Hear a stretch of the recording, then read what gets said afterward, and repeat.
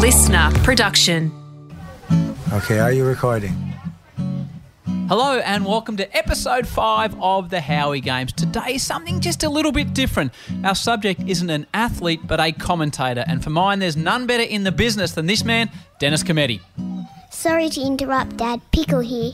Can't wait for the old Denny Comettis podcast. Me too, Pickle. Old Cometti is a much better commentator than Daddy. Come on, Penguin, you can't say that. Daddy is our daddy.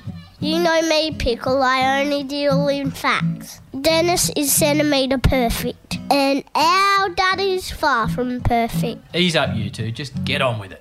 Okay, Daddy. Now, brothers and sisters out there in podcast land, we need you to spread the love about the Howie Games. Subscribe to us, rate us on iTunes, tweet about us, blow us up on Facebook. Are we on Snapchat, Pickle? No, Penguin. YouTube? Nope. Instagram? No. Pinterest? Baba. Tinder? Definitely not, Penguin. We have to get more active in the social media space, Pickle. Dad's living in the 2000s. Just get the word out there. Don't think, don't hope, just do. Do something. Nice quote, Pickle. Please help our poor old daddy fish. We've got the product. Now we just need to get it out there. Help, please. Me and Pengy want to be famous. Like Kim Kardashian. Or Kanye. Or Tiger Woods. Not like Tiger, Pengy. Thank you, Pickle. Thank you, Penguin. Possibly getting a little bit too big for your boot shoe too. But anyway, Dennis Cometti. Most people think of Dennis as an elite sporting commentator. A lot of people won't realise he was a very good footballer in his own right. He was a successful coach. But above all that, in his day, he was a cutting-edge top 40 radio DJ that played all the rudest tunes in some very, very rude clothes as well, which he does discuss in this episode of the Howie Games. I first came across Dennis quite a while ago. We worked together at Channel 7. He was the legend that he is, and I was probably making the coffee, so I was far too shy to speak to him. But in the last couple of years, I've had the great pleasure, and it is a pleasure to work with him at Triple M Football. Dennis is a very self-deprecating man. He doesn't take himself too seriously at all. He's a lot taller than you think. And a conversation with Dennis, it flows in all sorts of areas. He does touch on footy and sport, but he loves to talk about music, in which he's got very, very eclectic taste, as well as fashion and travel. He's fascinated with travel. Dennis is getting set to call his last AFL Grand Final. Gee, footy's going to be different without him. It won't have the same wit or humour. He's a brilliant commentator. He's one of those men that seems to have the rare ability to match a perfect sporting moment with a perfect sporting comment. Ladies and gentlemen, the great Dennis Cometti. Oh my Jaja, tell me why won't they open up their eyes? They could help out if they try. If they would try. Well, it's a great pleasure to come to a very nice hotel in Melbourne to sit opposite you, Dan. How are you? I'm good, Howie. Welcome, very good. Welcome to the Howie Games. I was struggling to come up with a name. Howie Games. The Howie Games. Well, I was sitting on the surfboard yesterday thinking, wow, I've got to present a name here, and you being first cab off the rank. So it's the Howie Games. I like it. With Mark Howard. Okay. Sort of half Hunger Games, half the Olympic Games. Half War Games. Half War Games. Yes. I was thinking about this, Dan, and it's a great pleasure to sit down and have a chat with you. And I thought the best way to start this type of thing is I could explain who you are or what you do. But if we're in a pub and someone comes up to Dennis Cometti and says, oh, g'day, Dennis, what do you do? What's the answer? Broadcast. Broadcast. I broadcast, yes, and try to have a good time. And travel. So where did all this start, Dan? I hear the name Cometti, and to me it's got Italian intonations. You just relax. This is, I think this is the great thing about a podcast, Dan. It's like we're sitting here in a pub and we're just having a chat, and the bloke said, so Cometti, what's that all about? And you've got in the yoga position. Well, I haven't. I've got on shoes the chair. I followed your lead because you haven't got your shoes on either. No, but you're cross-legged on the seat. That's true. Yeah, well, it's sort of Italian. It is Italian on one half, but never thought of myself as an Italian growing up because it was the granddad who came out when he was 20. Yep. Actually came to Perth and he walked to Meekatharra, which is about then 400 miles, still is, but in Ks. But nothing on my mother's side. She was English-French. Right. So when I was racially abused during footy matches because of the surname, I'd look around to see who they were talking to. It was a bit like that. I didn't go to a Catholic school, so as a result, but the Italian thing is something my son's embraced. He likes it. And I think it's become cool to be Italian and ethnic, and he sort of lives that lifestyle and image to a certain extent. You know, Right. He looks Italian, where his father doesn't. We'll get to him later. He's a big wrestling star in America. No, yeah? we don't need to get to him. But Well, unless you want to, but briefly. He's a wrestler. Yeah, he's a professional wrestler in America. Professional in inverted commas, because I think Dad's still subsidising him a fair bit. He went there to ensure my superannuation, and we're far from that. Subsidising, I like that. So the Comettis, the Italians, they come out here, and your mum's side is a English-French type. Yes, it is. Yes, interesting, because I did one of those Who Do You Think You Are shows. On going SBS. back, going back. That was the first series. I was the token West Australian. Right. And I thought it would be more interesting on the Italian side, so we went back to Italy. It was interesting, but the interest really lay on my mother's side, because my great-great-grandmother actually had a very dodgy past and was linked to 2 killings. Directly linked? Directly linked, yes. And she was described actually on my wiki page as a mass murderer. Now, even I took exception to that and went in and changed it to serial killer. How many's mass? What type of numbers? It's war crimes and stuff. That's what I think. I think, that she was a little old lady. But hard times, hard times. So a couple of husbands hit the dust, apparently. Now, that's no skin off my nose. People said, are you sure you want that in the program? Do you want to continue? Well, Yep. Not my problem. Well, you can't control what you those can't. did before You can't. you. I mean, it's nothing to laugh about, but at the same time, we are laughing. How they are. But we don't mean it like it's a real laugh. No, it was fun to do, and a lot of drama on that side. In fact, there were 3 convicts and a free man that sort of worked it out, that were on that side, that became the mother's part of the family. It was funny too, because people have heard me, this is an ironic story, people have heard me waft on about Bob Johnson, my football hero. Gets a lot of publicity, Bob. Gets more publicity than when he played. He does. He'd be pleased. He's passed away. But anyway, what they've got are remarkable records, and I was stunned by how good the paper records were from those days, particularly on the English side. Yep. And they could take you back to my great-great-great-great-grandmother, and she actually went to court, and she was facing a problem, obviously, in the Old Bailey, regarding money taken off a bloke, sort of in an ale house. Right. So how long are we talking? What sort of? Well, we're talking. She came out as one of the first convicts, so we're going a long way back. Okay. So anyway, they've got the conversation they had, the judge and her and the policeman on the watch, verbatim, word for word. And it goes backwards and forwards, and this guy was complaining about how she sort of sat on him, and then sort of they were in a bar and started feeling around his person, and suddenly her hands were in his pantaloons, and his name was Bob Johnson. So life mirrors art. I thought, how's that?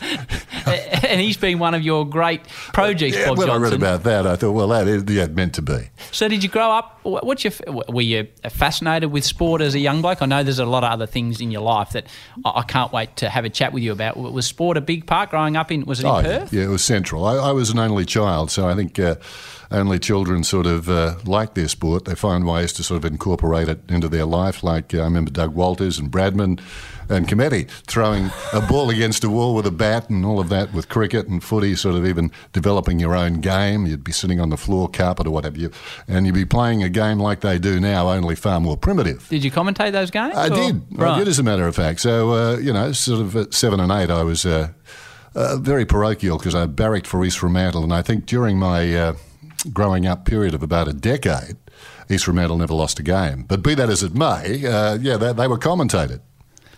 So if you go on from there, and excuse me for occasionally looking at the recorder, because I'm still a bit nervous about the equipment. I know I can recall back in the 7 days sitting with a great cameraman whose name I won't mention, and we got halfway through an interview with the Olympic champion Marion Jones. He was a big name. Yes, very big. And he said, "Oh, mate, we're not recording." So I'm sure you've had these situations. Absolutely. And I don't want it to occur with you. So I had an identical one. With? Well, remember, I can't remember his question. Ray Phillips, the wicketkeeper from Queensland. Yeah, his first Test match. Right. I interviewed him and. Did you wear glasses? I think he did. Right. Okay. And then I sort of went back to the ABC. I was working at the ABC at the time. Same thing as you. No sound. And what do you say to the boss at that point? Does it really need an interview? It's only but I had Marion Jones, mate, and it needed an interview. That's one-upmanship.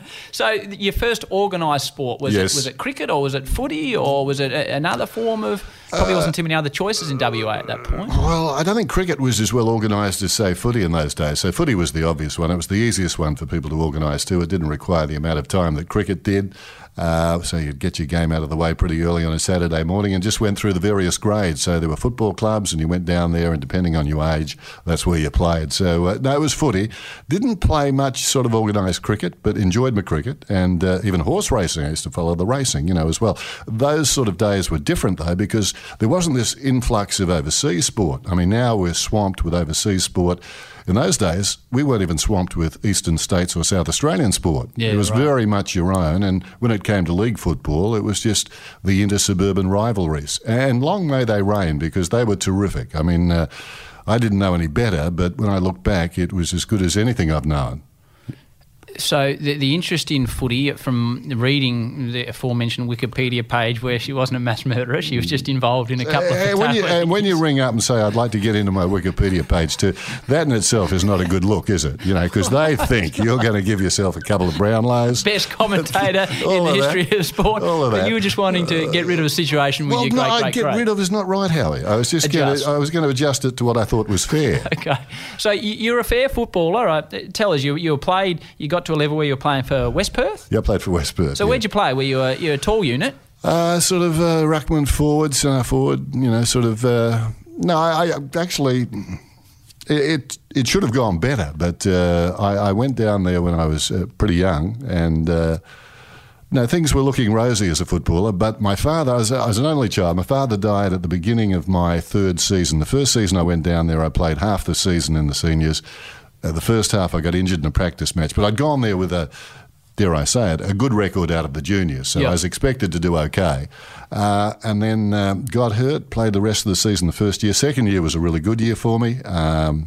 Kicked over 60 goals playing for West Perth. And West Perth that year had a good side. Polly Farmer was the coach. Polly, in fairness, I was Polly's pet, so I got a better run than most. Polly sort of really looked after me. Pick a modern player, so people can get an idea. The Dennis Cometti that kicked 60 goals, a current AFL player. Give me a similar. Are we a Ty Vickery or what type of? I'm going Bernie Quinlan. Bernie Quinlan. Okay, Bernie Quinlan's a perfect one. Don't give me a Ty Vickery. Kicked 100 goals. Well, I can do what I like here.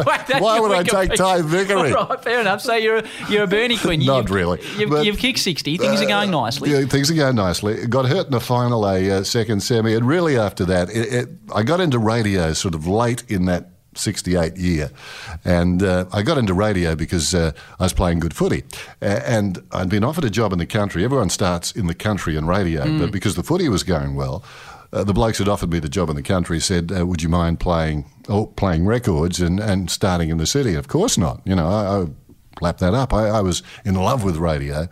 And then the beginning of the next year, my father died. I just met my soon-to-be wife. And I got to say my dedication really fell away. It was nobody's fault but mine. Rehab was no good. As I said, Polly was terrific. Graham, he came around and we had long talks. But I never really went back. I just fell in love with the media, and it was far easier. I mean, you had to put the dedication into football, particularly if you're injured and trying to come back. The other side just really needed, if you're in radio and you're playing disc jockeys and playing top 40 music, all you needed to know was where the nightclubs were and away you went. And that was it. So how did you slide into that media? What was your very first shift when you made your media debut? Can you remember? Well, this particular station went 24 hours a day. It was a really good rock station. That was when radio had reinvented itself. There was the Beatles and the Rolling Stones and all of that going on, and I did Midnight to Dawn for about 3 months. It sat comfortably with the football. It wasn't a problem. And then went on to afternoons and did afternoons for, a year and a half after that. And so did you have a show? Yeah. What was it called? Well, a Dennis Cometti show.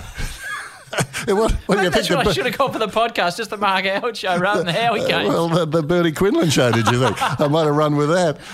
I'm not sure Bernie had been invented at that stage. So you go into work and, I came from sort of tapes, and I think my first tape was Choose 1985 and then CDs, and now my kids are, they're only 4 and 6, but they're playing it on the phone. So what was the physical logistics of what you do? You'd sit in the studio and what would you play records, 45s on turntables either side, and cassettes, pretty primitive cassettes, were the commercials. You just hit a button and away they would go. You'd skid start the records. In those days, the record's pretty short. Anything over 3 minutes too long, they didn't like that. Right. So you're constantly talking virtually, short records, back to back, and away you go through a 3 or 4 hour shift. So it was terrific. Was it fun?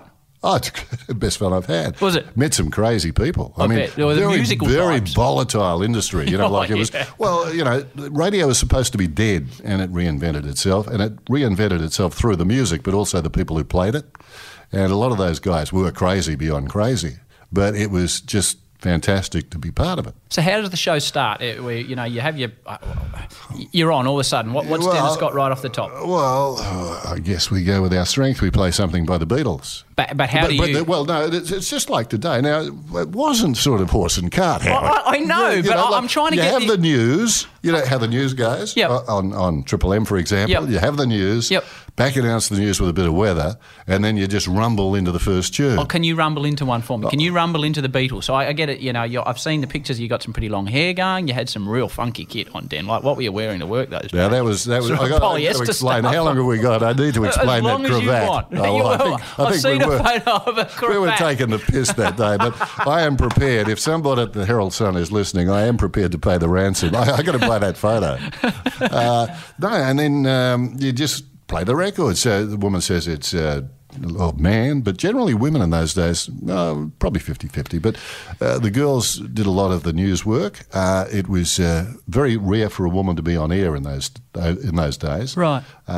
That's changed, and changed for the better. My word. But she'd say, or he'd say, it's 23 degrees in Perth, and on would come, the first bars of whatever it might be.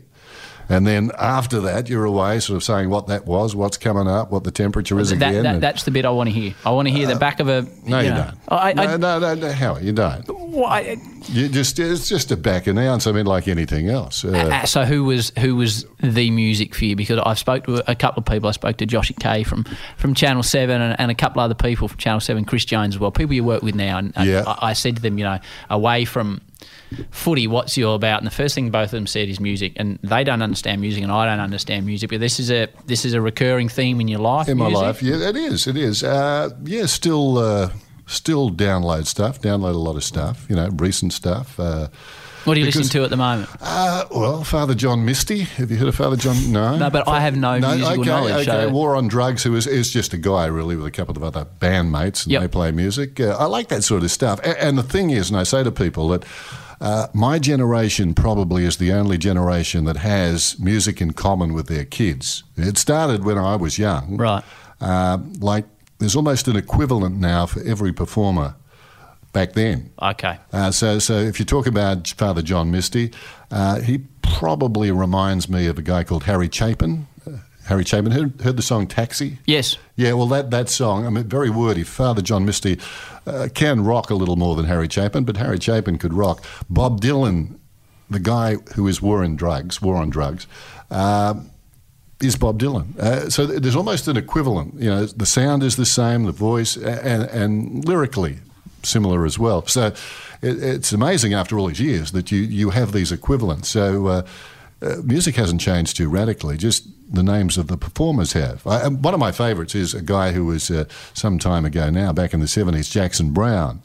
And I actually sent a email to Jackson at one stage. Never met the man, but I fired one off. I got one back. I don't think it was Jackson who sent it back, but even so, I said to him, all I wanted was a concert on video of Jackson.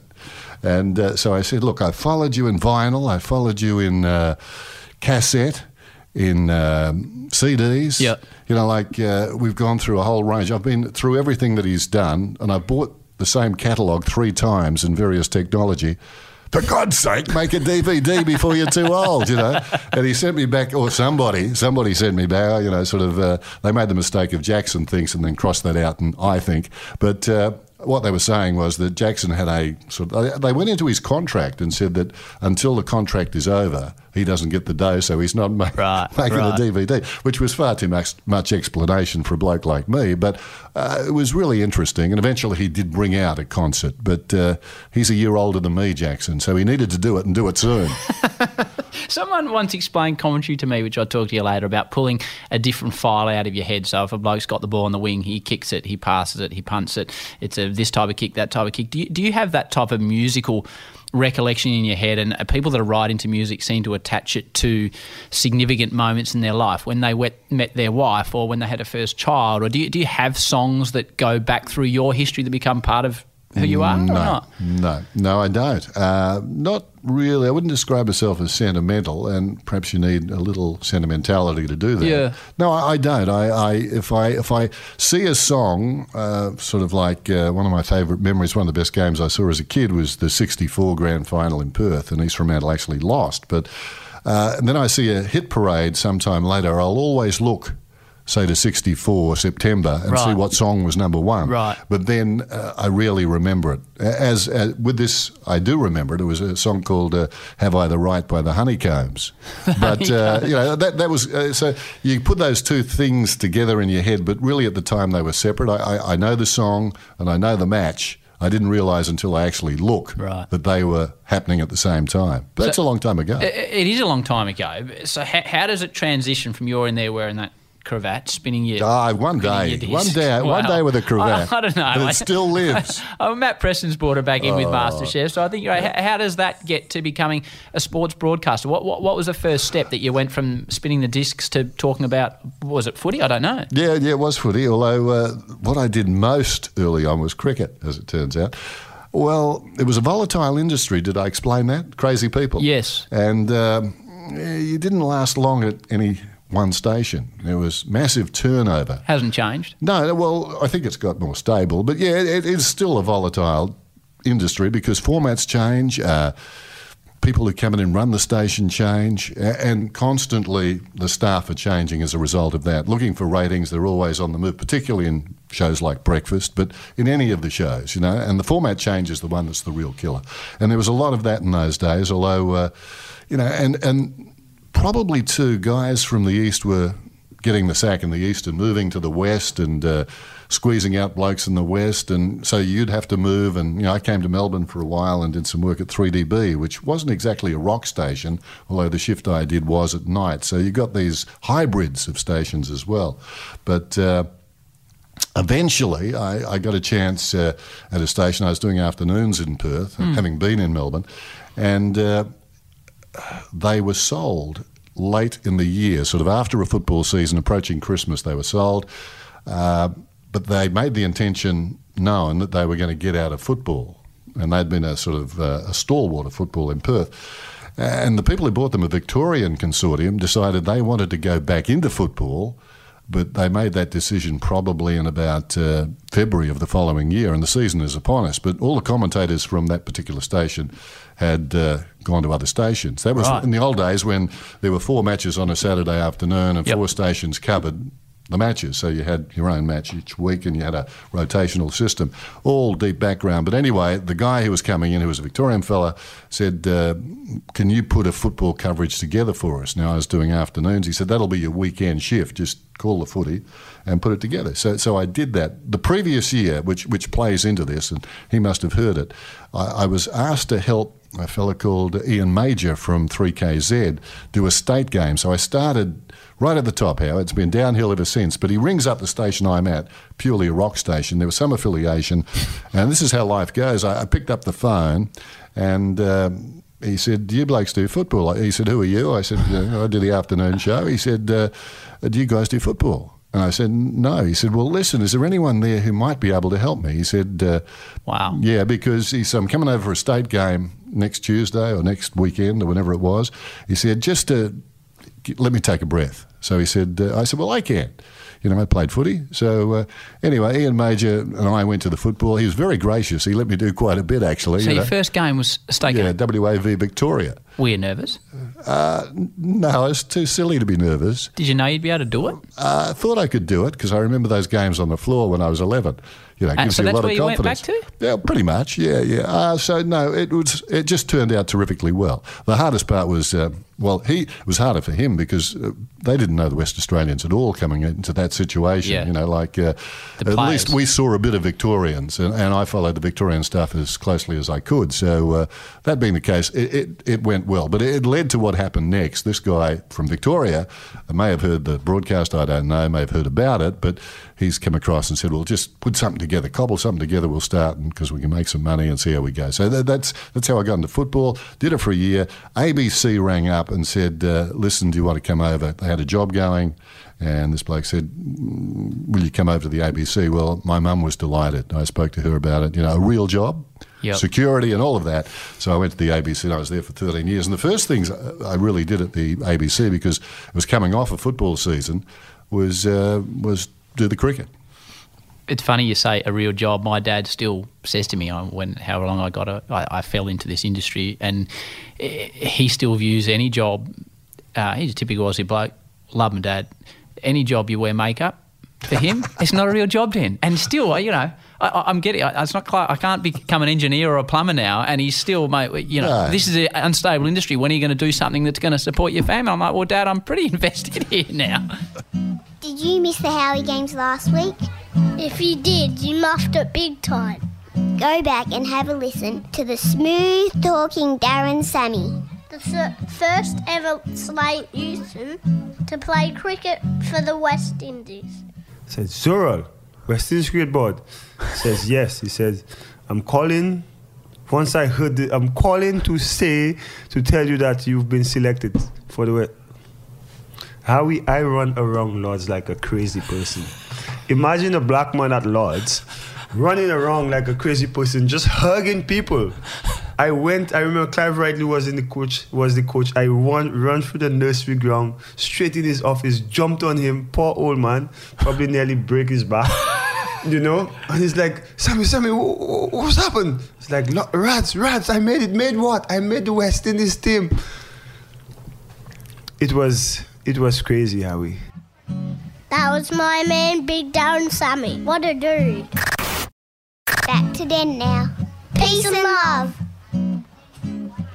Cricket to me is if I can choose one game to talk about or to watch or to play is cricket. I think it's such a beautiful game to broadcast. Who were you broadcasting in the cricket? What type of names were there, and who were you broadcasting with? Well, I was lucky. I got the Test cricket in my first year, which was most unusual. Did you love it? Yeah, of course. It was fantastic. I did a couple of tests late in the first summer, and I was at this stage 24, so it was something that was a little unusual. And McGilvray was doing it. Alan McGilvray, you probably have heard. Yes. I mean, an iconic figure in Australian sport. A daunting figure to sit next to? Like, you were probably the youngest bloke ever to call cricket for the ABC at that type of age, wouldn't you? Well, I don't know, but it was unusual. Generally you sort of had to. But I had a fellow at the ABC who was in my corner, and he pushed very hard for me, and so it worked out well. It's amazing he had the push, but that's what happened. And I did that for 13 years with Alan, and probably, did have the chance to do his job when he retired. But I was doing football, local football, during the winter. And the ABC sort of gave me the option of touring one winter with Alan, going to England and going around and meeting all the people I needed to meet, like Johnston and an Ashes Arlott tour. And I chose the WAFL. Wow. So they couldn't get their head around that, Howie, and probably that was the end of me at the ABC. Yeah. So the real job was in peril. Because you love the footy more? Because I love the footy more. Right. Yeah, like it tells you about something. Well, I wasn't going to broadcast. I was going to go with Alan and meet the people who, on the next Ashes tour, I might be working with. So that was the deal. but the fact I wasn't going to be doing any broadcasting didn't appeal much either, you know. And Alan, they were a different generation to me. Magnificent broadcaster at his best. But this is not a criticism. It's just that, you know, I was young and he was his age, and to tour together, I just think it would have been hard on my liver. You know, I don't think I would have come back the same man. So they enjoyed a bit of refreshment. Yeah, they had a great time. You know, that was their life, and they loved talking about it, and they loved to smoke the cigarettes. It would be like a nightclub in the Casbah room with those guys when they got together, he and his mates. And, you know, I'd walk past and think, I start coughing just looking in there, and I could see myself, you know, it wasn't the lifestyle for me either, but... Now, it tells you something when you make that decision. That footy is your first love. But I love broadcasting cricket. With those musicians that you were, and we're not going to put anything that's going to get you arrested here, Den, but surely in the 60s in Australia and you're broadcasting music and you're hanging out with musicians, you must have seen an alternative side to life that didn't just involve sitting in the pub having beers as well. Well, look, I certainly wasn't going down that path, H, and... I just thought they were crazy. Maybe they were crazy because of something. So I don't know. You didn't start wearing tie-dye shirts and, you know, taking acid, and that wasn't you? No, not me. And when people talk about the 60s, my wife, who was there too, she was the boss's secretary at the time. It skipped past us, all of that. You know, we didn't see any of it, so we doubt we were there. But there certainly must have been some of that about. But we didn't see it. So the cricket, is there...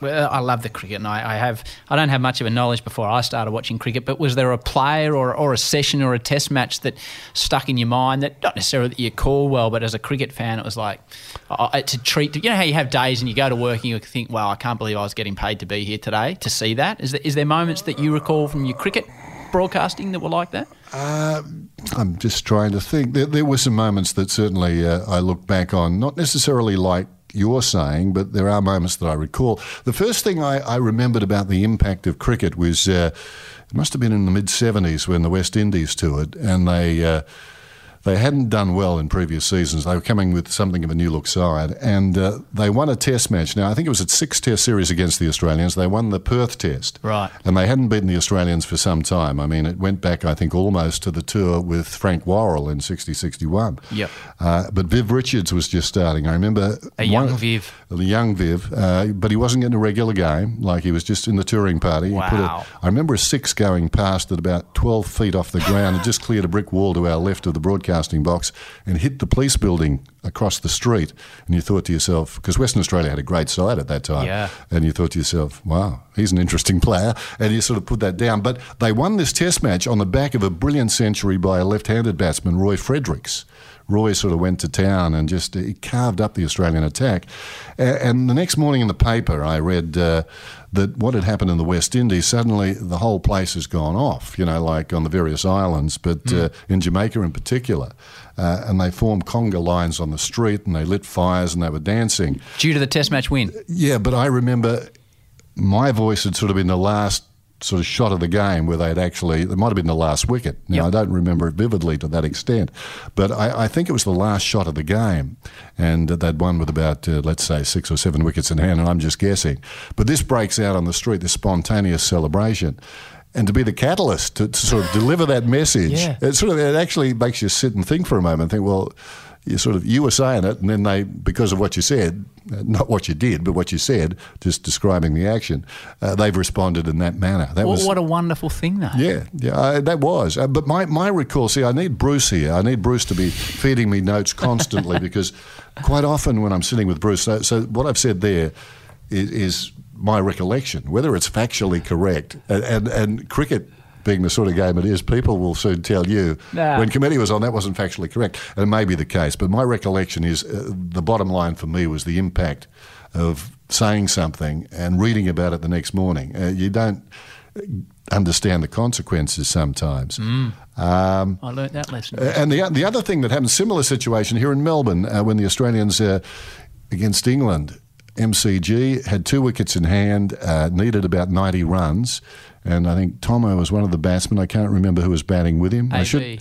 Alan Border. That's my first ever cricket memory. I'm sitting in Perth watching it, and a P&O ad comes on, and halfway through, they cut out of it and they missed the wicket, which was... You weren't listening to the radio, Howie? No, I was watching. I was a Howie. young bloke in Bull Creek, and it was either... Bull Creek. It was Miller and Tavare. One of them dropped it, one of them caught it. Yes, And yes. both of them that was the end of the test match. Yes, and everywhere... You called that? Yeah, well, every day... Damn.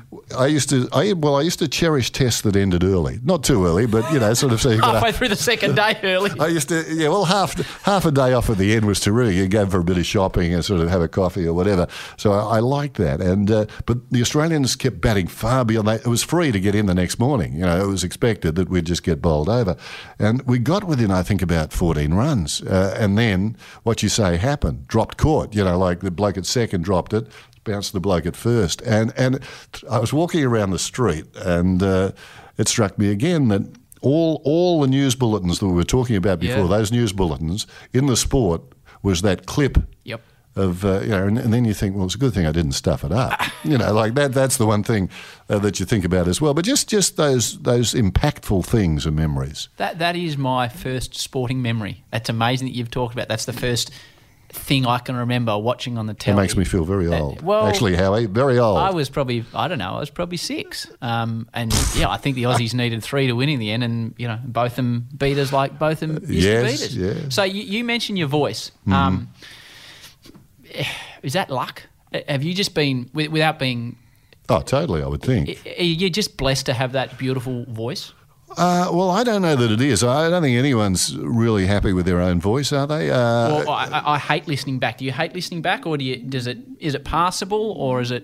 Yeah, it's passable. It's the only voice I've had. So and I've had to listen to it for a long time because I've done things that required the voice. But there are voices I sort of envy, like Sean Connery or someone like that. That's a voice, I'm not sure it's any good for the footy, though, mate. Well, it would be. Can imagine Sean Connery? Oh, come on. Imagine Sean Connery doing it with Lou Richards. With a bit of Ablett with Sean Connery. Oh, that'd be something. It would. I think you are, there's some things we can control and all the preparation in the world, which we'll touch on at some point, but you can't control how you sound. No, well, you can't do that. But then again, I don't think anyone's ever really happy with it either, like your own voice.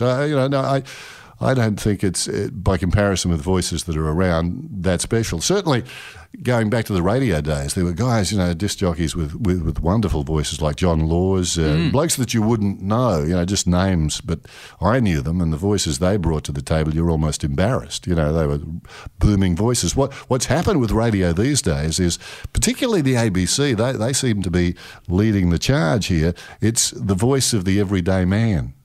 They've gone for these middle range voices that don't have a lot of bass in their broadcasters. Can we use names? Are we talking? No. Just in general, I don't. I sort of flit from state to state a lot and listen to the ABC. If I'm not all the time, and generally it's a music station. But if I'm listening to the ABC, what has struck me, and it's not a criticism. It's nothing other than the day of the deep voices on radio. Seem to have passed, at least for the present. They might come back. It seems to me that they want the voice of the everyman. It's a light voice. It's is it a reality TV? It's like your voice, Howie. Not being, but it's in that range where it is the voice of most guys or most women. And it's almost a what's the word? It's the separation of man and woman here is not as succinct as it used to be. The voices are similar. And I say it's not a criticism, it's just that it seems though to be a desire from whoever is hiring these people to go that way. And commercial radio certainly has as well. Very few deep voices now. But the deep voice... I've got this little meter in front of me that I occasionally check recording, and look at yours. You're up at, I don't understand technical, but I'm at 4 and you're at 12, and 12 is so much better, Dan. Let's be honest. Well, it seems not these days. I'm telling you, 4 is making a comeback. I'm not sure. 4 is king. Yeah, 4 may be king, but forever 12 will be. So footy. Yes, you've done your cricket. And I don't want to make this all about sport because there's other things I want to talk to you about. But footy is what you've become synonymous with. How good's that? That you're synonymous with a game that you love. Yeah, it's good. It's been a trip, as they say. very lucky. Circumstance, it's that phone call, for example, that day in the record library. You don't pick up the phone. Anyone could pick up that phone for him, Ian Major. Not everyone would have had the 12, though, Dan. Not everyone would have had the 12. A lot of those guys in the building would have, but probably couldn't hear the phone or thought they heard the phone. Luck's got a lot to do with it, and being in the right place at the right time has too. But yeah, it's been fantastic. And you consider yourself, when you look back, I mean, when it's happening to you, like in all things, you don't really have time to consider how good's this. I think, when you finish sometimes, you almost have to pinch yourself. And I'm getting close to that stage. When you look back and see what you've had access to and been allowed to do, and, sort of how lucky you were, that I'm sure it must hit you then. But even now, because of there being so many years behind me, I look at things and think, well, was I there and that happened, and how lucky was I? So why are you? We might as well. This is the beautiful thing about a podcast. It's just you don't have to structure it like normal radio or telly, which is why we're sitting here, Dan. Why are you? Why are you giving it away? Well, you always have to give it away, don't you? I mean, sooner or later it'll give you away, or you'll give it away. I can't get any better. I remember there was a guy who was a state captain in football in Western Australia. I worked with him. He was an expert and I was the commentator, and we were good friends. But he retired very early. He was state captain, and he retired at about 27. And years later, I was doing the work with him on television. 5-6 years later, he became the guy that sat on the panel and all of that. And we were just talking one night, and I said to him, he was a very successful businessman at that stage too, a smart guy. And I said, why did you give it away so early? And he said, well, I wasn't going to get any better. Now, that's not an answer that satisfies everybody, because some people say, sure, well, I've got the best of both worlds to a certain extent. It's been a pretty long run, and I'm not sure that I'm going to get any better. So, I will claim that part of his answer, but there are those that would take issue with him and say, I loved it so much that I couldn't stop playing until I got to 35. Now, we see players who sort of stick around too long, don't we? And probably commentators the same. I mean, in every profession, people, I'm sure it happens with doctors too. They perhaps aren't as good as they once were, but it's what you do and you stay doing it. You get to a situation where you think probably it's time, but I've got the added thing because I live in Perth of the travel. Now, if it was just doing the football, I think I'd probably be one of those who would stay too long. And people would say, time for you to go, pal. Someone would have to tap me on the shoulder. But I don't like to travel anymore. How many Ks must you have done? You must have flown to the moon and back. For people that don't know, Dennis, you probably call 75% of your games in Victoria. You're living in Perth, which for those that aren't aware, it's 4,000 K. It's 4 hours one way and 3 hours back with a Wesley wind behind you. It's yeah, it's a lot of travel. And travel plays on your mind too. I mean, you keep forgetting things and you wonder whether you've forgotten things. And when people pack for a holiday, that sort of is almost, you get into a routine, but each weekend is slightly different. And I find that a little unsettling now, and I don't enjoy that. I sort of had a knee replacement, so now I go through and it takes forever, and I hold everybody up while they pat me down and that sort of stuff. And you think, gosh, it's okay when you can just stroll through, Harry, but things have changed. Geez, you're moving well though now. I can remember seeing you walking in the comedy box at Triple M last year, and I thought, oh, gee whiz, Den might not see out this season, but now you've got a bit of the Usain Bolts about you, the old knee replacement. That chair will be empty in a few minutes. So the footy, I don't know, how do you ask someone questions about such a body of work? I don't know whether to ask you about specific games or specific skills or specific calls. I guess the one to me where I sit there and think, how is he so good? And again, I spoke to a couple of people and they said, don't be fooled. He watches an enormous amount of tape and he prepares. And that's what you hear every sportsman say, that their good luck came through their preparation. Is it preparation that gets you to the level you are, or? Yeah, I'd say so. I don't mind doing that. I sort of don't watch games live that much, but I sort of will watch the games that concern me the following week on tape. Way to go? Pretty much, I don't mind doing it. I mean, I still love the game, and that's the distinction I would draw between the travel and the game. If I was just doing the game and it was in my hometown every week and there was no flight, it'd still be fun. But it's all those other areas around it, just getting there, just doing it, doing the hard yards. But part of the hard yards isn't watching tape. I quite enjoy that. So how much tape would you're calling Friday night when this is, we're sitting here in the middle of an AFL season in Melbourne. You've got the Kangaroos playing the Western Bulldogs tomorrow, 1 versus 2. It'll be you and Bruce. Half the country will be watching. How much work's gone into that game for you, and what type of work is it? Well, seeing I'm staying this week in Melbourne, not as much as it should. Well, in a typical week when you're not here at the Hyatt drinking martinis and looking down on the poor people. My wife and I, we love the restaurants in Melbourne, so we get out too much. But I would sort of on a daily basis from the previous weekend, sort of starting early Monday, just watch. I might watch 20 minutes of each game, sort of.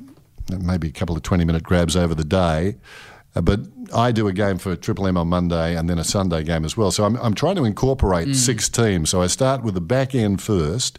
I'll take the Sunday game first at the front of the week and put a lot of time in that, because what I want to end with is the game I'm going to do first. So from about sort of Wednesday lunchtime, the energy goes into the game on Friday night. And I will see both the teams probably through the entire game that they played the previous weekend. So you see, all the teams you're doing, I think, completely, with the exception maybe of the Saturday game where a half will do me because you just run out of time. There are other things to do. People look at it differently, I guess, with sports broadcasting. Some people prefer, and some people tell you to be like an umpire.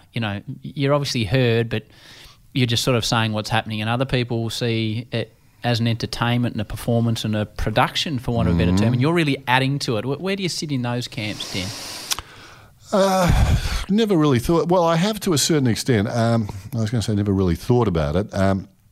Look, I watch a lot of sport, love sport, sort of American sport I like, but all sport I'll watch. And at the end of the day, I figure that, and this is just a purely personal choice, it's not saying whether it's right or it's wrong, I like broadcasters who, at the end of the day, if I have followed them over a period of time, say a decade, and I watch most of their work because I like the sports they're covering, that I know them better than when I started, just like in any sort of relationship. But that doesn't mean they have to do that and sort of open up to me. But at the same time, I like that, and I try to be that way to a certain extent. I think if someone puts the time into following what you're covering, they don't have to know, but it might be helpful to them, and it's something, as I say, I think is the way to go, that they know me better. So I'm pretty much as I like to think that I'm pretty much as I am. Sort of what they see and what they hear is what they get, whether it's on the street or on telly. But that is something that some guys obviously don't feel the same way about, because some guys do put up sort of a wall, and I've watched some broadcasters and listened to some broadcasters, harder when you listen only, but watched in particular, 20 years of their commentary and feel I know them no better. And I just don't think that's the way I would like it. I'm with you. Hence the fact we're sitting here, I think it's an entertainment package and you're adding to the entertainment. But if we can find a bit about you, I think it massively adds to what you're doing. But people are divided and bosses are divided. Absolutely. And the advice you get is divided as to whether inject yourself into the game or keep yourself out of the game, isn't it? Well, it's a balance, isn't it? I mean, it's not about me. That one. No. A few too many me's in there, Howie.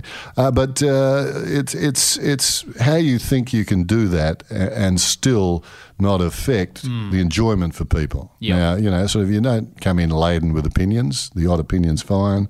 You don't come in laden with humour. Sort of the odd quip, something mildly amusing is okay. And that's life. I mean, it's hard. Most of these games, when you shake them out, I think. It's sort of heresy to say this to supporters, but they are really of no consequence. I mean, at the end of the season, for all the games we do, there is one game that really is important. Yeah. Some of these games, it's like going to the theatre. Along the way, they may be wonderful instalments and stand alone as wonderful exhibitions of the game. And it'll be close and it'll be terrific. And you come away from that and you're glad you went. But in the overall scheme of things, the playing of these games week after week after week, a lot of them are forgotten very quickly. aren't they? I mean, you do them. They are. Yeah, I can't tell you last week which game I went to. Yeah. The ones that stand out, obviously, the games that thrill you the most and have the aspects we like most in the game. But it's all to get to that one game.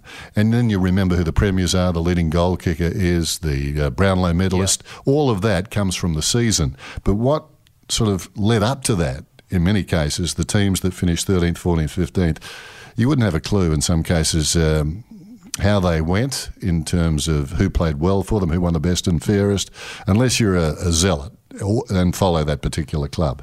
So I can understand the allegiance from supporters, but in the broadcasting sense, you're getting to point X. And if there's some really good entertainment along the way, terrific. But that's not going to overwhelm what is the vast majority of what you cover, and that is stuff that is eminently forgettable. I want to be entertained, though. I want to be entertained by my athletes, and I want to be entertained by my commentators. That's just me. I love the American touchdown, and it's all about me. I love that.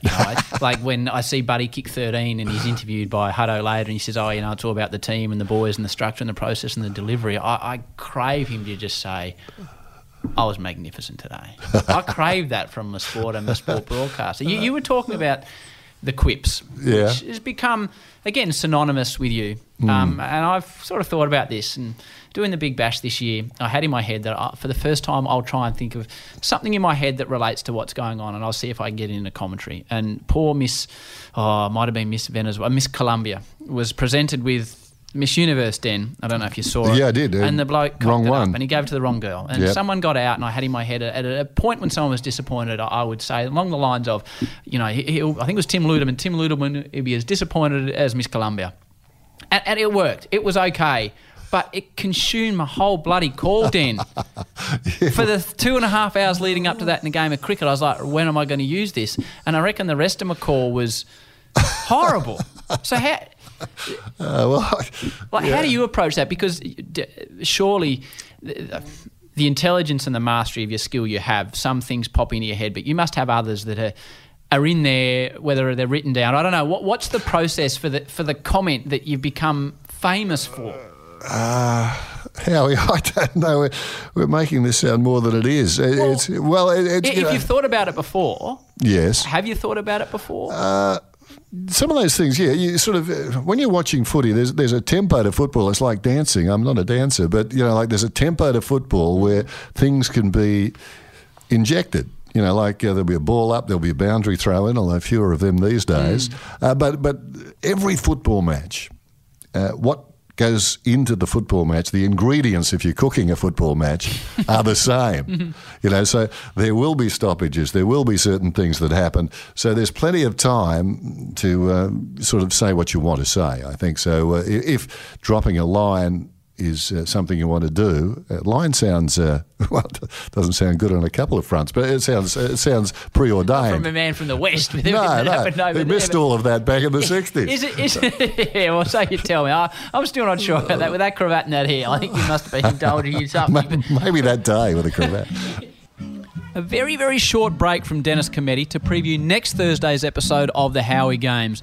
We're going to stick with the theme of it being grand final weekend in Australia and bring you a 3-time VFL Premiership player who also played in a drawn grand final and lost another premiership by a solitary point.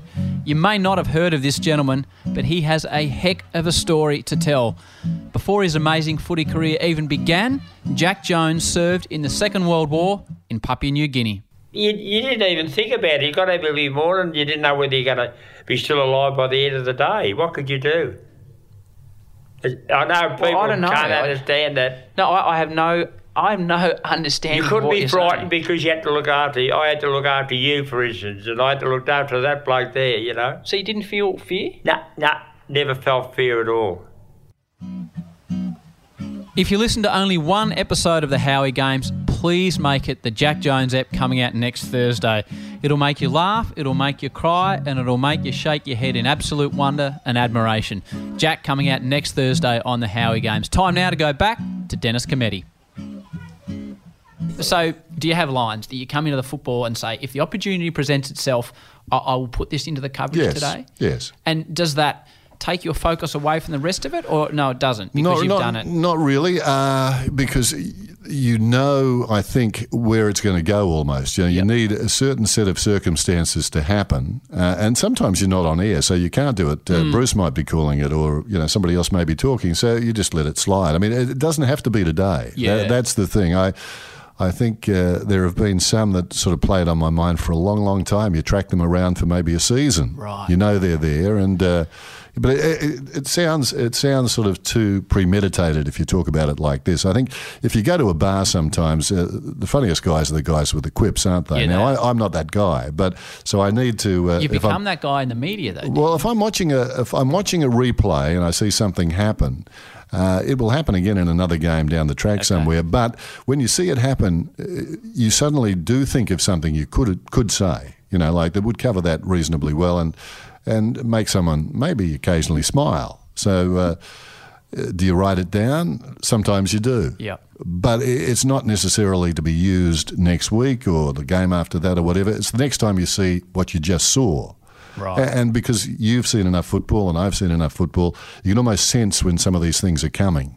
So you just, and then hopefully you remember it well enough. I mean, sometimes you don't, you just botch it. What do you do when you botch commentary? Don't talk about it, Howie, please. Does it still happen to you now, or are you so good that you can... I find myself, I get into a hole and I'm getting further down the hole and I don't have the skills to dig myself out of it at this point, and I stuff it up. Can you dig yourself out of the hole when you know it's coming?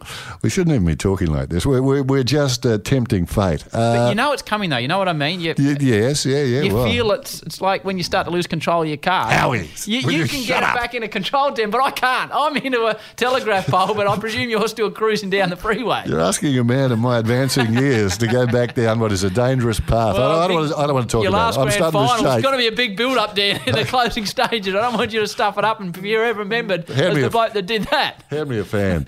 No, that's it. No, go there at your peril. Okay, we can't go there. We'll leave that. It's funny because you're a football man. You're synonymous with football. You did that cricket, but the two. I was thinking about it the other day, and I was thinking to myself, what's the commentary from Den that stuck in my mind?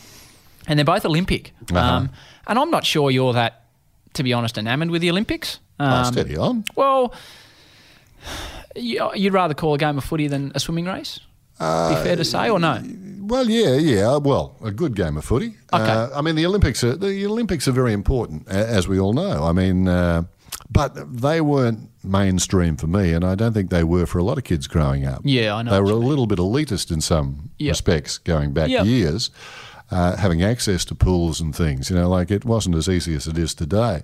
But no, it's part of Australia's culture, the Olympics. The only thing I would say is that with the Olympics, your proprietor, the station, gets them. And every able-bodied man is expected to then jump in and pull their weight. Now, you're doing things that aren't your strength. I've seen it harm a lot of careers, actually, the Olympics. People that are asked to do things that they have no idea about. The first thing that gives you away in sport is the language of the sport, isn't it? I mean, you put in a word there that doesn't sit with that sport. One word, and you're not forgiven for 5 years. This bloke doesn't know the sport, and it'll do you in every time. You're calling a hockey game and you call it a free kick rather than a free hit. That's... But it's simple stuff, isn't it? That's right, but it's sometimes it's far more subtle than that, isn't it? It is. And I can't even think of an example, but every sport is littered with its own language, and to get that wrong to the people who love that sport is sacrilege, particularly in the Olympics. So what they expect is the highest level of commentary, where sometimes the compromise is the commentators are not steeped in that sport. You just haven't got enough commentators. No station has. Not steeped or not. You might not have even seen it until 3 weeks prior. Exactly. And when you go to the winters and they start doing all this stuff. That's right. So the language is important, and the other thing is with the Olympics too, which is dangerous, I think, is that people who normally write the front page of morning dailies and the think pieces and the editorial pieces in some cases in the morning dailies in Australia suddenly start reporting on the Olympic coverage. It becomes a big deal. People doing what they're not best at being marked and marked harshly in some cases. Never a positive, Den. No. Well, it's dangerous. So that you go into the Olympics knowing that there is danger involved because you're not feeling comfortable. Have you been marked before? Yeah. Every time I think they've been sort of... And how have you gone? Pretty well. See, we have different experiences. I got marked for the Big Bash this year amongst some elite cricket commentators, and Rebecca Wilson, I think, gave me a 5 out of 10 and said, seems like a nice bloke who wandered past the Channel 10 comedy box. They invited him for a cup of tea, and he's never left. I'm like... Well, get stuffed, Rebecca Wilson, but what can you do? Hey, Rebecca, that's not me speaking, of course. Well, it hit me pretty hard, then. It's a part of modern sportscasting that you get smashed. I'm disappointed. Well, I'm disappointed you remember it verbatim, though. Well, it's printed up on my wall, then. That's why. What about after a game? A couple of times in the last few years, I've got into the car with other commentators, young fellas, and they go and look on social media. Now, you almost feel, well, I don't even want to be near that phone because God knows what's on it. And why would you look? Why would you look? I mean, it's a cesspool. Yeah, and that's hurt a lot of people in our industry, in the sporting industry in general, that, you know, we had Olympians, we had MC Bomb doing that and saying that was the reason it didn't go her way in London because she was obsessed with, after a semi-final, checking the social media. I just can't see why you'd go there. I mean, so in terms of marking, if you go there, you know what mark you're going to get. But it's just unfair that people sort of mark so harshly for something that is not really in their wheelhouse. No. Well, it may not have been in your wheelhouse, but as I said, I was sitting in a youth hostel in a place called Windhoek in Namibia, of all places. Still a young man, were you, at this stage? Yeah, I was. I wasn't wearing a cravat, but I was a young fella, and I was watching Perkins swim. And that country was all about Frankie Fredericks, who was a sprinter who got the silver medal. And your call, which I didn't hear at the time, but I've obviously heard, Perkins is one that sticks in my mind. But I think the one that really sticks in my mind is Thorpe and, was it Gary Hall Jr.? Thorpe Hall. Where's Bruce? Well, yeah, but it was so simple what you did then, because you just called the two blokes names. But there's something about that just resonates. Like that's the one thing that sticks in my mind, yet you're only calling two blokes names. And nothing else, Tim. And they made you out like a genius. All right. This is therapeutic for you. No, but it's that to me is you, and that is, I don't know why. I don't know if you have something you listen back to, or if those moments resonate to you, or is there things that... I've never seen those. I've never seen any of those races back, to be honest. You have to, at some stage, you need to... No, I don't have to. Well, it's... no, the only thing... Dan, it's brilliant. It's absolutely brilliant. You sure? No, it is. Well, in that case, I might watch. It's elite, Dan. It's just. I might watch it. No, I've got to say, I'm not one to go back and look because it makes me feel uncomfortable. We're talking about listening to your own voice and stuff. I don't enjoy that. Never seen any of those races. Never. Only they pop up on the news going into an Olympics, but it's only the last 5 metres or so. Well, that's the gist of it. Yeah, that's the gist of it. But the funny thing, when I think back to the Olympics, Atlanta is the one that I enjoyed the most. Not the most enjoyable Olympics. The best Olympics was Sydney by a mile. But the calling sort of was a great time for Australia, and we were really starting to become a power again. I find footy, you haven't got a lot of time to think, so it's instinctive broadcasting. It's very rapid fire. Swimming, because they're not going anywhere, they're pretty much locked into their lanes. you can't leave your lane, so you know where they are. You're not going to lose them. Yeah. And you get a lot of time to think. And I remember... In the race? Yeah. Okay. You know, sort of, and I find that I don't like a lot of time to think what you're going to say, because actually it probably doesn't come out as well most of the time as if it's instinctive and it's what you do a lot of. Anyway, I sort of decided with Susie O'Neill, I think it was the 200 butterfly, that the Heart of a Lion and the Heart of Dixie sounded pretty good. Yep. You know, like this is really contrived stuff, but I thought the whole country's going to be watching, so that'll be a good one for the time capsule. And I was thinking in that regard, which is me, but I thought you do need something for a big time thing that's going to live for a long time. So you try and give it a bit of history and a bit of context, and I'm thinking Heart of a Lion and the Heart of Dixie, yeah, I like that. Anyway, they come back for the last 50 and they're swimming down the pool. And it's gone pretty well so far, and I'm thinking to myself, I start to double dare myself. I start to have a conversation with myself. Internally? Do I go with Heart of a Lion and the Heart of Dixie, or don't I? You know, because what if I stuff it up? Safer just to take her down to the line. She's about a body length in front. And I don't want to be in, say, 20 years' time and my son's he's come back from America and he's in a shopping centre somewhere. They'll still be playing it. And to bugger up the finish, Howie, and I never had that conversation with myself before. Generally, you just did what you did. But I remember that one time with about 20 metres to swim, will I or won't I? And I decided, yes, I would. But I felt really uneasy after the race because why am I doing that? Why am I arguing with myself? You should be concentrating exactly on what's happening. But you could understand the ramifications even at the end of the race when you got it right. Well, it's not the time to be thinking of them, Howie. Yeah, but you can understand the ramifications if you get it wrong. As you say, that's what you can't hide in this. They can play it 25 years later and it's like, oh, geez, that bloke stuffed that up. I said one thing to Basil Zempoulis, who was taken over from the swimming, because I couldn't do it anymore. I just found it energy sapping. Very good, very good. And I said to him, the one thing you got to remember, and it's hard in swimming sometimes, you've got to look at the board immediately and see where they finish, because if you, with the naked eye, try and work out who finished first, the rule has to be, if there's an Australian there, go with him. Yeah. Because if the Latvian wins, we'll never see it again. Yeah, okay. Not here anyway. Well, in Latvia, they'll have their own bloke. Don't worry about that. They've got a Latvian Dennis Cometti. But, so that's one thing you can't do at the Olympics is even if you think the Australian lost, if it's a tight finish in any event. Yeah, that's good advice. So Dan, will the AFL Grand Final in your mind be the last thing you ever call? I honestly don't know that. I mean, I don't know what the future holds in Perth. It'll certainly be, I think, the last big-time game I do.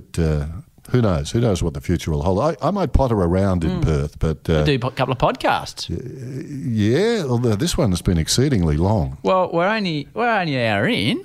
An hour? Yeah. You wait till I start delving then. Have you got an appointment? Well, the missus probably is wanting to come back in the room at some stage. Can you give me another 20 minutes? Another 20? Yeah. All right, Howie.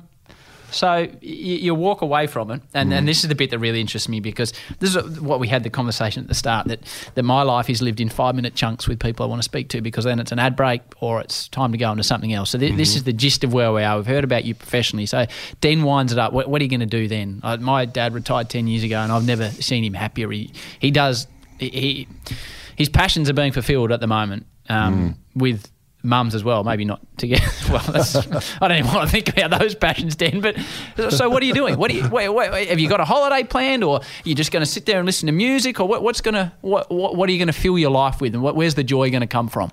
Well, just relaxing initially. I think it sounds trite, but maybe go overseas for a while. Maybe go and see my son again, although he may be coming home. I'm not sure. He's in America. Which you love. You love America. Well, less and less. I've been there a lot, and it's not the place I first went to back in the 80s. But yeah, I sort of like their sport, and it's an easy place for an Australian to get around. They can't vote Trump in, can they? I'm not a political man, but surely. You wouldn't think so, but it seems likely. They couldn't. Well, the choices aren't great. No, that's true. But I mean, you don't need. We're getting quite serious here, but I mean, you didn't need 3 Bushes and you don't need 2 Clintons. No. I mean, the system seems irrevocably broken. Does it trump a double Clinton though? I only see what I see on the news, Dan. That's as much as I am into politics. Well, what we're getting here, it's come full circle. I mean, we are sort of so much into reality television and the rest of it, and being the centre of attention ourselves with the selfies and the things that my generation have a bit of trouble just getting our head around. What we've got here basically has been a reality TV show. I mean, it is like, what Network? Remember Network with Peter Finch? I'm as mad as hell and I'm not going to take anymore. Yep. This is partly that. It is just so hard to comprehend. Not that their politics has ever been brilliant, I don't think. I mean, their politics has been strange to Australians, and how long it takes to evolve to get to a president leaves itself open for this sort of thing. But now, the America I first went to is not the America that I go to now. It's a far different place. A lot of poverty, a lot of things that you didn't expect to find with a massive national is the word I'm after, national debt. You know, I mean, they've got trillions. What is it, 900 trillion? Their debt, and they've got such poverty. Well, if you've spent that sort of money, you should have more to show for it. They don't seem to have much to show for it, do they? No, they don't seem to have much for show. But still, well-intentioned people, a lot of them. Oh, and lovely lot of people. good people within their own country. It's a beautiful place to travel. Yeah. You find the brash, loud American, for me, is the only outside their country. I think within their country, there couldn't be more hospitable and more friendly, which is obviously what you've experienced. I prefer, to be honest, if I had my time and sort of choice, I would go to Europe. Would you? Yeah, I think so. It's just that my son lives in America. These days I'd much prefer to go to Europe. But, you know, Europe is perhaps not as safe as it used to be either. So all these things are going to be factored in. Do you consider that? I haven't until, you know, sort of what happened in Brussels recently and Paris. I haven't been since those things happened. But, I mean, all sorts of risks anyway, always have been when you've gone overseas. But these are risks that seem to be mounting. Even when we go to the footy now, you know, you get swiped in and it's like going through airport security, which is great because we're being protected. But, wow, where's it? It's horrible that we're in that situation, Dick. It is. We saw the best of it, Howie, my generation. I'm sorry to tell you. Yeah. Well, hopefully someone can turn it around. But anyway, I'm not sure we're going to get into the whole... No, we won't do that. We can't save the world in an hour and 20 minutes. Well, maybe an hour and 25. We can come on, Howie. I don't know. Would you consider yourself a private person or not? Reasonably so, yeah. Only child, I think that is part of it. Can I ask you about your wife? Yes. So you've been married for 46 years. 46. This is a cliched question, but I've been with my beautiful partner for 9 years, and it's fantastic. Does it get better and better? Like, how do you go for 46 years? Is there, well, I'm away a lot. Well, so if you added up the days, it's probably only about 2.5 years, 35 years. No, we get on very well. We're sort of really a harsh word, you know, sort of. And she brought up the kids because I was always away. Velia did a great job. Velia's her name. She was the boss's secretary back in Perth when I first started in radio at that station 6KY. Right. And in fact, sort of something you don't need to know, I don't want to sound like I'm pimping my wife, but she was right into music. Oh, okay. And, you know, sort of a lot of the bands used to come in there. And okay. There was a band called the Valentines. Right. And their lead singer was Bon Scott, and she was Bon's partner at his 21st. Wow. But they, of course, became what they became. But those boys were always hanging around, and you know, you'd sort of high five them. Well, we didn't high five in those days; you just waved. So she traded up from Bon Scott to you. No. You must have been operating on a serious level in WA then. No, not at all. I mean, Bon was a nobody, you know, in those days. I mean, so was I, only more so. So is it a love story? Do you still, you know, what is?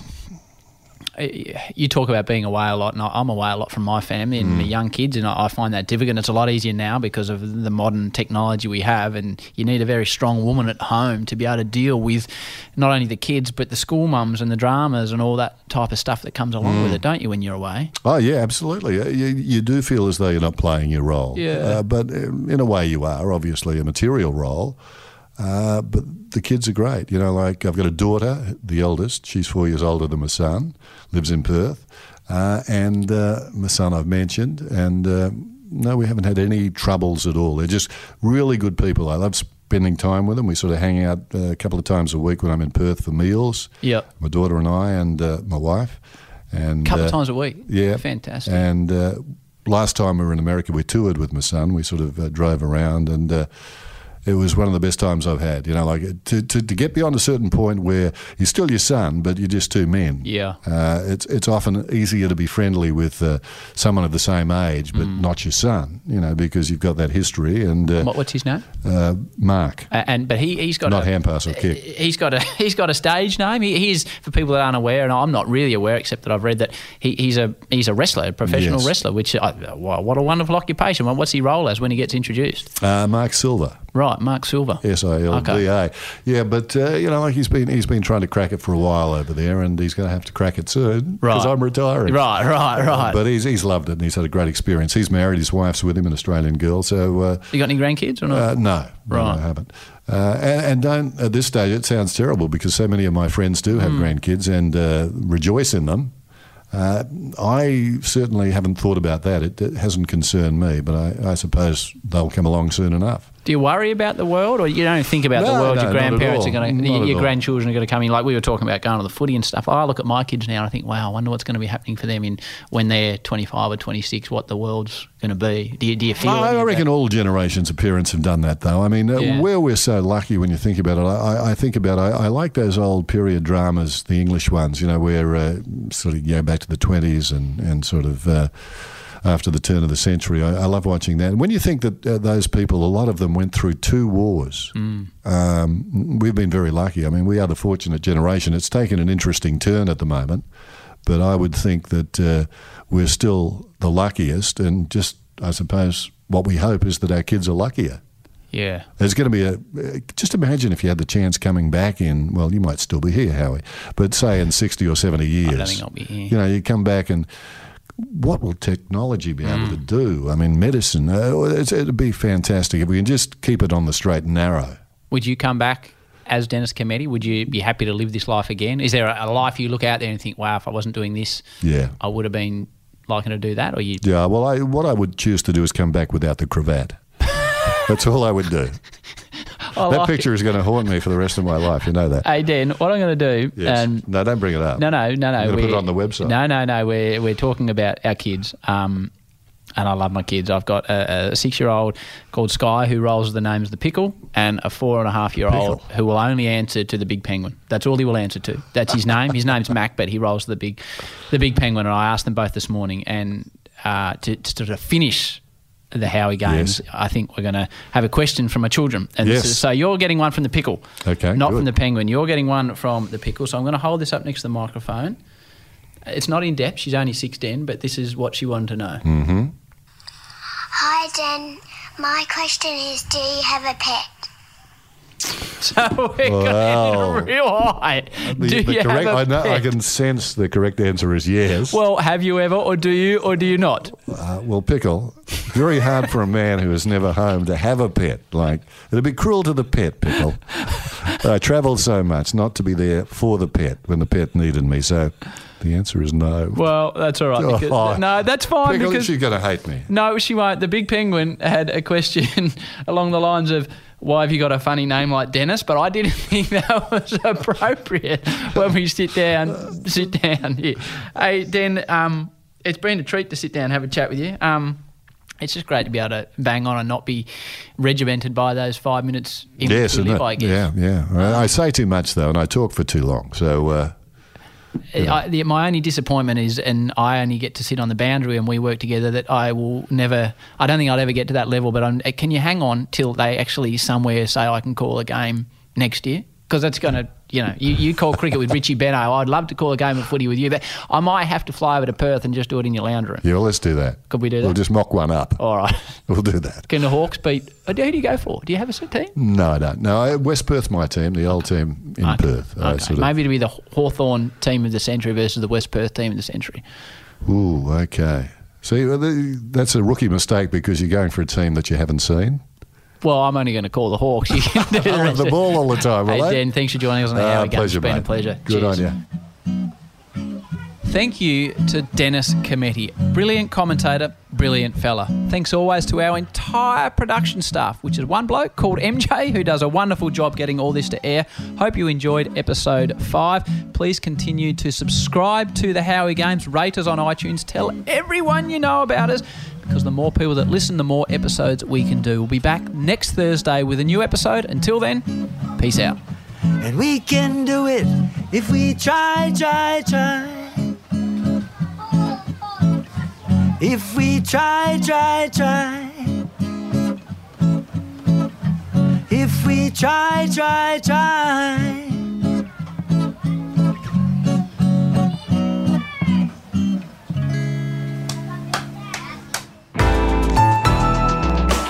Listener.